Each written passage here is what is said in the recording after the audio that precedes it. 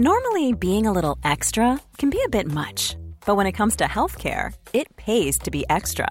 And United Healthcare makes it easy with Health Protector Guard fixed indemnity insurance plans. Underwritten by Golden Rule Insurance Company, they supplement your primary plan, helping you manage out-of-pocket costs without the usual requirements and restrictions like deductibles and enrollment periods. So when it comes to covering your medical bills, you can feel good about being a little extra. Visit uh1.com to find the Health Protector Guard plan for you.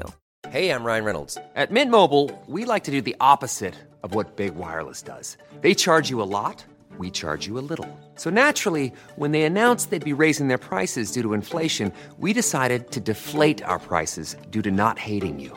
That's right. We're cutting the price of Mint Unlimited from $30 a month to just $15 a month. Give it a try at mintmobile.com/switch. $45 up front for 3 months plus taxes and fees. Promo rate for new customers for limited time. Unlimited more than 40 gigabytes per month slows. Full terms at mintmobile.com.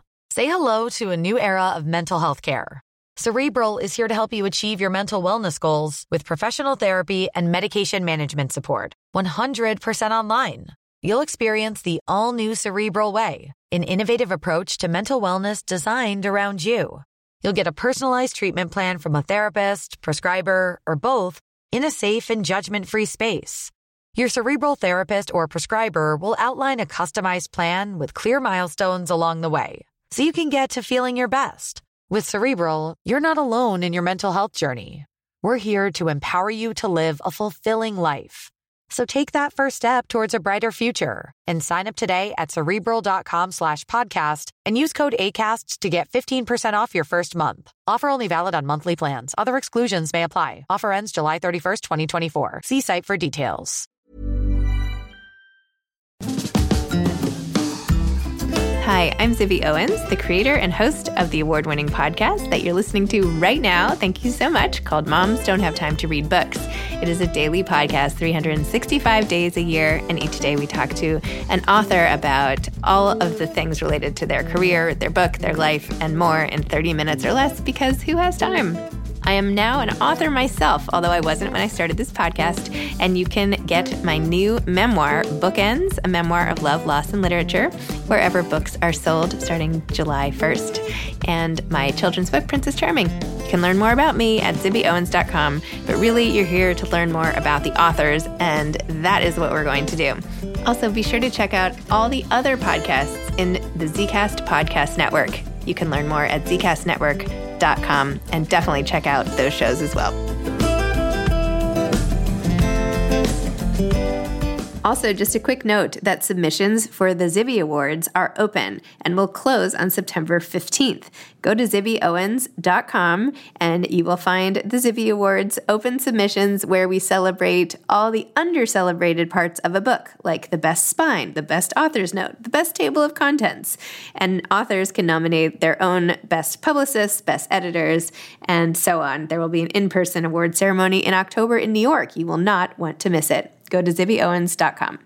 Louis Bayard is the author of Jackie and Me, a novel. He is the critically acclaimed best-selling author of 9 historical novels, including Courting Mr. Lincoln and The Pale Blue Eye, which is being adapted into a Netflix film starring Christian Bale. Bayard's articles, reviews, and recaps have appeared in the New York Times, the Washington Post, Salon, and the Paris Review. Welcome, Louis. Thank you so much for coming on Moms Don't Have Time to Read Books to discuss Jackie and Me and so much else. It's great to be here. Thanks for having me. Sure.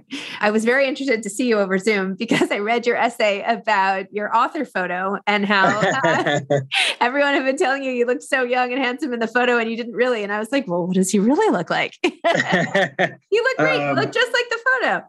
Oh, well, thank you. I'm a ever graying specimen. And so I have to keep changing my author photos to keep up with that. But the essay you're referring to was inspired by somebody who stopped me outside of the local coffee joint and said, "Wait, that's such a young looking picture of you on your cover." It's like, uh-oh, I'm going to change this. Author pics are kind of the one piece of vanity that authors are allowed. So it's the same glamorous lie that, an actor would do it with the headshots thing. We get one moment out of the year to be a little bit glamorous and a little bit fake. So I have to say, I loved that essay. And it's been funny because I've been meeting so many authors over the last few years. And sometimes there is such a huge divergence from the author photo, especially when I meet people in person. I'm like, oh my gosh, okay. All right. You just don't know. No. You don't know. I know. There was a very well-known British author. I will not name her, but she clearly hadn't changed her author photo in about 20 years because I saw a TV interview. It was like, oh my gosh, wow. There was a little bit of a Doctor Who quality to her at that point. I think you're better off like with a less flattering author photo. Yes. And when you see people in real life, they're like, you look great. No. Yeah. You don't want people doing a double take when they look at you. It's like, wait. Yeah. No. Oh, that was your college picture? Exactly. Was that your yearbook? Yeah. Yeah, exactly. Yeah. Well, anyway.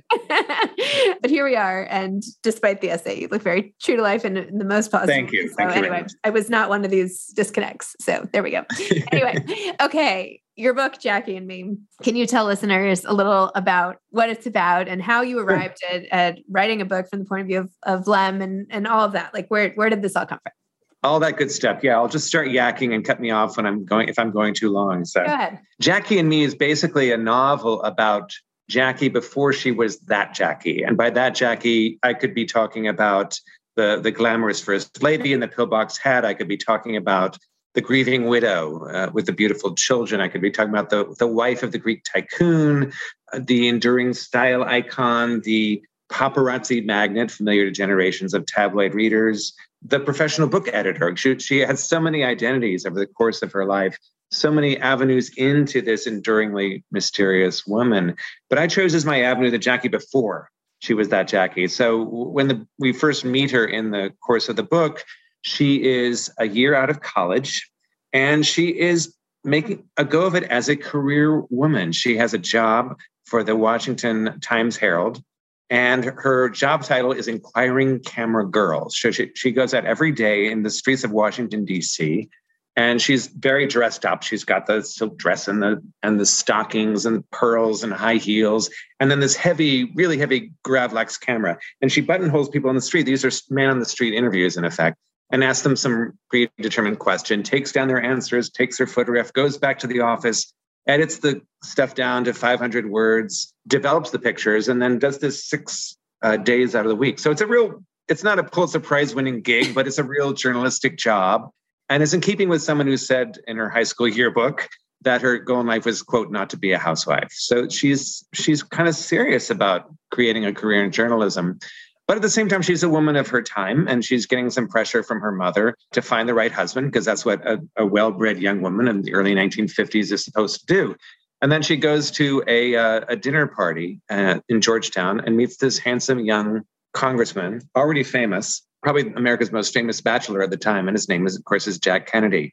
And suddenly all her plans are kind of thrown for a loop, and she has to figure out if there's room in her life for this guy, what would it mean to be with this guy, and that whole thing. And so she turns for help to Jack's best friend, who is Lem Billings. And Lem is the narrator of the book, and he's really the reason that I wrote the book. Some years back, I saw an issue of my college alumni magazine, and there was this picture of 2 young 1930s undergraduates on the cover. I immediately recognized that one of them was this very young John F. Kennedy, but my eye was drawn to the other guy, who was larger and has this big grin on his face and this air of hilarity and bespectacled. And it's like, who's this guy? And I learned all about Lem Billings. He was Jack's best friend from high school through the end of life. He was he visited the White House every weekend, had his own room there. And was just his job in life. He had an actual career in advertising, but his job in his own mind and everybody else's was to be Jack's best friend. And so the novel is about what happens when that role conflicts with his new role as Jackie's friend. How can he serve both of those interests, serve both of those people, still be a friend to both of them when, frankly, their interests begin to collide? So in the book, and I didn't cross-check this or whatever, but was it true that Lem, his father died and he was at Choate with Jack, and that's how they became friends? Okay. They became friends, yes. So yeah, Lem's father died. So he was a scholarship student. One of the things that he and Jackie had in common was they both grew up amidst great wealth. And of course, the Kennedys were enormously wealthy, but they didn't have a lot of personal wealth of their own. Jackie, for instance, lived with her mother and her stepfather, who was a Standard Oil heir. but she wasn't going to inherit any of that Standard Oil money. She was going to be sort of on her own. So they had that weird outlier status in common, among other things that helped bind them together. Interesting. And I feel like part of it is also coming to terms with the person you're marrying and all of their foibles that you often know ahead of time. And like, you decide to do it anyway. And then are you allowed to complain? It's like, Exactly. Exactly. Yes. Marrying Jack Kennedy came with lots of baggage. First of all, the Kennedy family, you had to be kind of go through the initiation rite of meeting them in their Hyannisport birth and being hazed by the Kennedy sisters. And then, but then you had to be sort of prepared for a different sort of marriage. Jack Kennedy had no intention of being faithful to anybody he married. He had no real desire to be married in the first place. This whole marriage process was driven by his father, Joe Kennedy, because of political ambition. He reasoned that nobody would vote for a presidential candidate. And he always imagined Jack as a presidential candidate who was not married. And it is interesting to think about that, because even today, I think we'd have problems with a bachelor candidate or any kind of unmarried male or female candidate at the national level. It's like, why aren't they married? What's going on with them? And it's significant too that unless we turned it into like The Bachelorette meets the White House, right? Which a would whole be new also reality very show fun. Yeah, I love it. That could it's significant. The only bachelor president we've ever had is James Buchanan, and he, of course, was rumored to be gay. So anyway.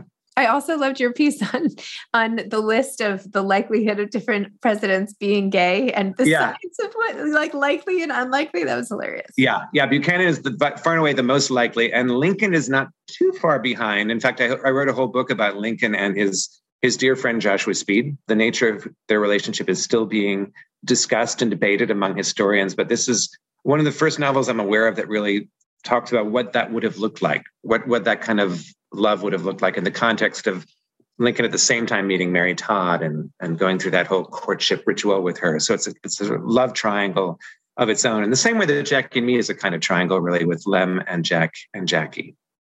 So where did this fascination with political figures come from? Or I'm assuming you have where did the idea for this to course through some of your books come from, in case you're not actually fascinated? Well, that's a really good question, because I don't know that I am necessarily fascinated. Okay. But I think there must be something subconscious going on here, because I live in Washington, D.C. I came here to take a political job. I was a congressional press secretary for a few years, and then I worked for some nonprofit groups here. But I really came to realize that politics is not my love, and I haven't really done any political work for hire in many, many years. So I thought of myself as this, despite living in the nation's capital, as being, all right, whatever. But then I turn around, and as you say, I've written 3 books about presidents or future presidents, and it's like, where did that come from? I don't know. So maybe there's something subconscious going on there that I'm not aware of. I will say the next book, which I'm not at liberty to discuss yet, does not involve any presidents at all. Okay. And in fact, it takes place in England. So it'll be a slight pivot anyway. Is it involving the monarchy in any way? I'm not at liberty to say it, Zibby. Don't push me. Don't press me, Zibby. Don't. Okay. All right. Say hello to a new era of mental health care. Cerebral is here to help you achieve your mental wellness goals with professional therapy and medication management support. 100% online. You'll experience the all-new Cerebral Way, an innovative approach to mental wellness designed around you. You'll get a personalized treatment plan from a therapist, prescriber, or both in a safe and judgment-free space. Your Cerebral therapist or prescriber will outline a customized plan with clear milestones along the way, so you can get to feeling your best. With Cerebral, you're not alone in your mental health journey. We're here to empower you to live a fulfilling life. So take that first step towards a brighter future and sign up today at Cerebral.com/podcast and use code ACAST to get 15% off your first month. Offer only valid on monthly plans. Other exclusions may apply. Offer ends July 31st, 2024. See site for details. Millions of people have lost weight with personalized plans from Noom. Like Evan, who can't stand salads and still lost 50 pounds. Salads generally for most people are the easy button, right? For me, that wasn't an option. I never really was a salad guy. That's just not who I am. But Noom worked for me. Get your personalized plan today at Noom.com. Real Noom user compensated to provide their story. In 4 weeks, the typical Noom user can expect to lose 1 to 2 pounds per week. Individual results may vary. Hey grown-ups, the Cat in the Hat cast is a new podcast from Wondery, perfect for the whole family. Join the Cat in the Hat and your favorite Dr. Seuss characters as they get whisked away on a new adventure every week. Fish dreams of creating his very own polite and quiet podcasts. That is, until he gets a surprise visit to his Fishbowl podcast studio from the Cat in the Hat himself, and it becomes very clear that the cat has other plans for the podcast, and those plans are the opposite of quiet. The cat may be disruptive, but it turns out he's also a great help to get Fish out of all kinds of predicaments. Bursting with music, silliness, and rhymes, the Cat in the Hat cast encourages us all to find fun that is funny in every episode.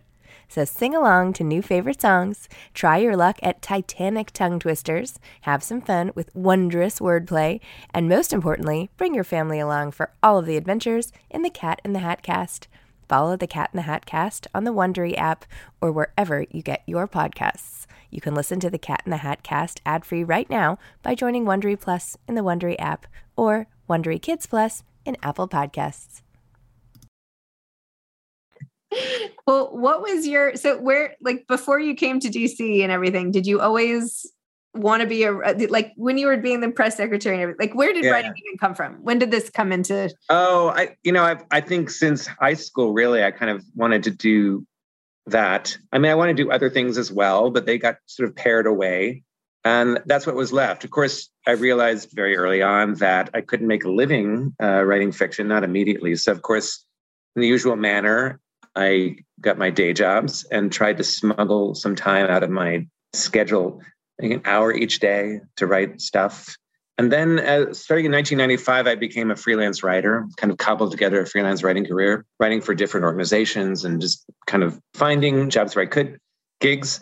And that kind of gave me a little more free time. And I just carved out an hour a day, sometimes an hour and a half, 2 hours. A great day was when I could get 3 hours, and that way just kind of put together the first book, which found an agent, but not a publisher. And I thought, well, that's it. I'm done with this. This is very discouraging. Then 2 months later, I'm writing another one, which didn't find an agent, but found a publisher.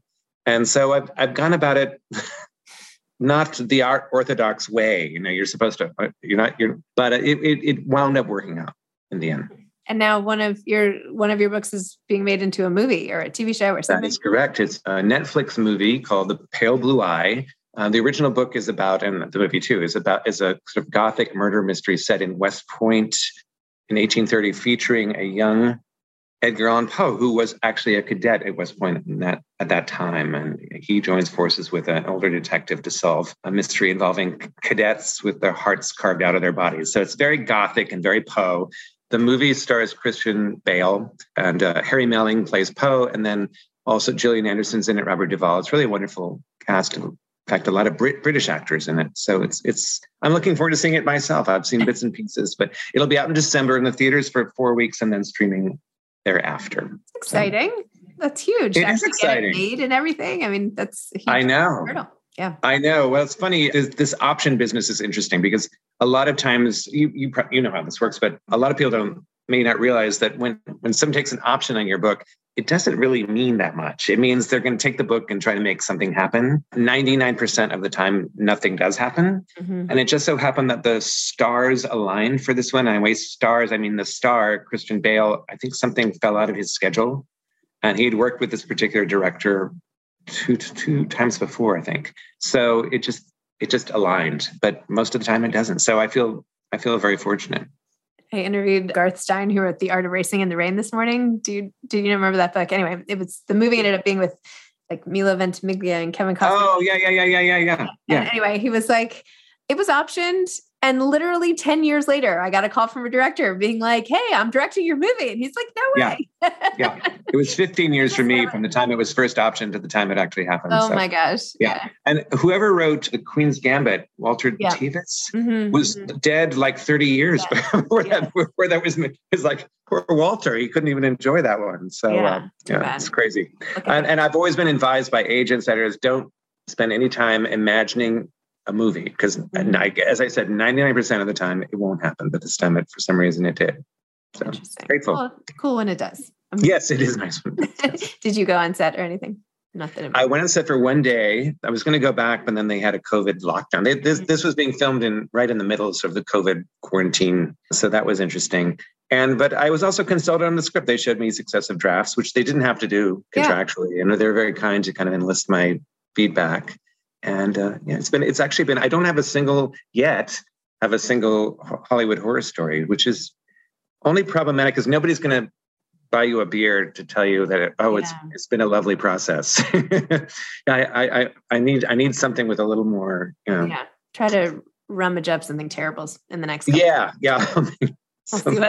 see what happens. Oh my goodness. And what about Jackie? Like, have you ever met her? Like, did you actually see her in the East Village one day or anything? Or no, I never did.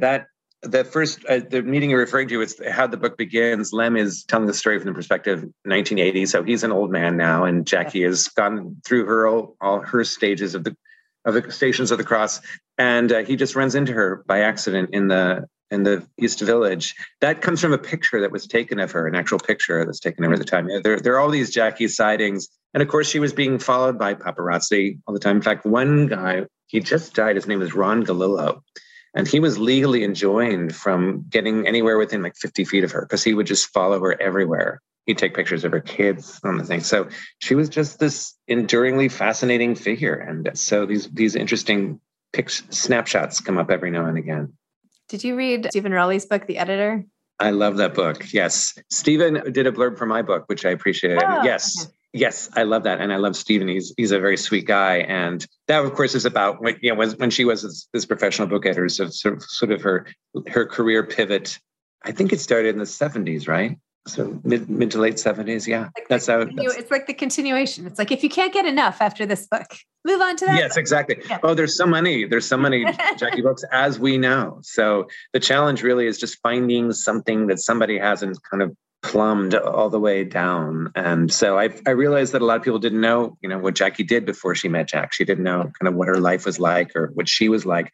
And one of the fun things about catching them at a young age, is the same thing happens with Lincoln and Courting Mr. Lincoln, is they're not quite that person. So they're this liminal specimen and they're still finding themselves, and they're surprising in some ways. I think people would be surprised to know that Jackie's walking around the streets of DC, grabbing strangers and asking them random questions. I don't think that comports with how we think of her. We think of her as being the pursued one, but not her as pursuing somebody else for the purposes of her job. But of course, as soon as she became engaged to Jack, she became the pursued. She became the object of the camera rather than the operator of it. It's funny. It's almost like, how there's that whole line of stories of famous people when they were like little kids, like, and how they grew up to, I can't remember. I'm not little, just like Brad Meltzer's books, the whole series. Yeah. You should like brand this other swath of age, like the young adult. Before they were blank. Yes. Before they were blank. Yes. But when they were close, When they were close, exactly. So you see the elements, they just haven't quite come to fruition. So the Jackie of my book, for instance, is still trying on different fashions, still trying on different looks. She has this fashionable poodle cut, which she's trying to figure, is this how I really want to look? And is this how so she's still, kind of like the teenage girl in front of the mirror, trying things on and seeing how they work, but also has a really practiced and innate eye.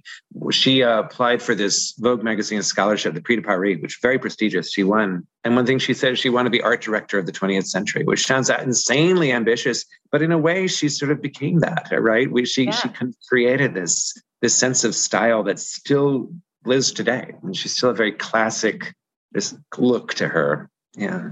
Interesting. I love it. Okay. So aside from the ultra secret book that you're working on, what else do you have going on these days? Like, what do you like to do when you're not writing and everything? Well, I'm always working. What are you talking about, Zibby? Okay, I never stop. No, let's see. Well, I teach a class at George Washington University, which, by the way, is where Jackie graduated from. That's where she got her diploma from back in 1951. And I teach a fiction writing class. We just started up our semester today. And I write kinds of other things. I write a lot of book reviews, some stories, some articles. And just this past summer, I had my first ever play mounted here in DC at the Washington Fringe Festival, which was great fun. And I'm just trying to keep stories flowing. I'm talking to somebody about writing podcast dramas, possibly. Yeah, which I enjoy myself when I'm listening to podcasts. So anyway, so I'm always just trying to keep moving and keep telling stories. You know, I'm 50. I'm going to be 59. And I sort of feel like my window, who knows how long the window will be. So I want to just keep telling stories as long as I can. That's so depressing. That's a terrible way to look at it. Oh no, I think it's great because it imparts urgency to it. Okay. It's like I gotta keep telling stories while I can. That's my feeling. So yeah. I do always have this like ticking time clock in my head, this racing. Yeah. Time. I do feel that. I think it's important. I think it's important. I mean, I know writers who don't have that ticking and it takes them a long time to push stuff out. You know, I have a friend who's been working on a memoir for something like 6 years now. It's like, okay. Yeah. No. Yeah. I'm 46. Mine already came out. I'm done. I'm like right on to the next. No time to spare. You never know. Right. Yeah. What's next, Zibby? Come on. Let's go. I know. Yeah. Yeah. Well, you've got this. This is a nice way to fill your days. You've got your meeting people like this, and it's very cool. And introducing people to new authors, new books. That's awesome. I have also a publishing company, publishing my own books. There you go. It's really fun. Yeah. Yeah. See, and you're your own editor. You're your own everything. Your own. Well, no, my books go from somewhere else. I can't edit my own books. It's like a different. Yeah. But anyway. Yeah. But yes, I love doing this. It's amazing. I learn so much every day. It's like a perpetual class. I was literally, you're talking about your students. I'm like, oh, wouldn't that be fun to like go back to class instead of like all the emails I've been getting today from all the teachers of my various kids. And I'm like, oh my gosh. But like to be a student again, I love being a student. But anyway. I know what you mean. There, I see some classes on the curriculum. It's like, oh, I want to take that Virginia Woolf class, or I want to, yeah. It would be fun. I don't know that I want to write essays again. I think I remember being glad I didn't have to write any more essays, but I do write a lot of book reviews, which is sort of similar. But I don't mind essays. I'd prefer not to do like rote memorization. I can't remember anything anymore. Oh yeah, I know. Yeah. Especially as one gets older, that becomes a little. Yeah. I can barely find words, but anyway. All right. Well, thank you so much. Thanks for coming on Moms Don't Have Time. Thank you. This has been great fun. Okay. I really enjoyed meeting you. You too. All right. Take care. Bye-bye. Bye-bye. Thanks for listening to this episode of Moms Don't Have Time to Read Books. Don't forget to follow me on Instagram at Zibby Owens and at Moms Don't Have Time to Read Books. Also sign up for my newsletter at zibbyowens.com and sign up for my virtual book club and meet lots of authors on Zoom every other week. Thanks so much to Steve and Ryan at Texture Sound for the sound editing. And thank you to Morning Moon Productions for providing this fantastic intro and outro music.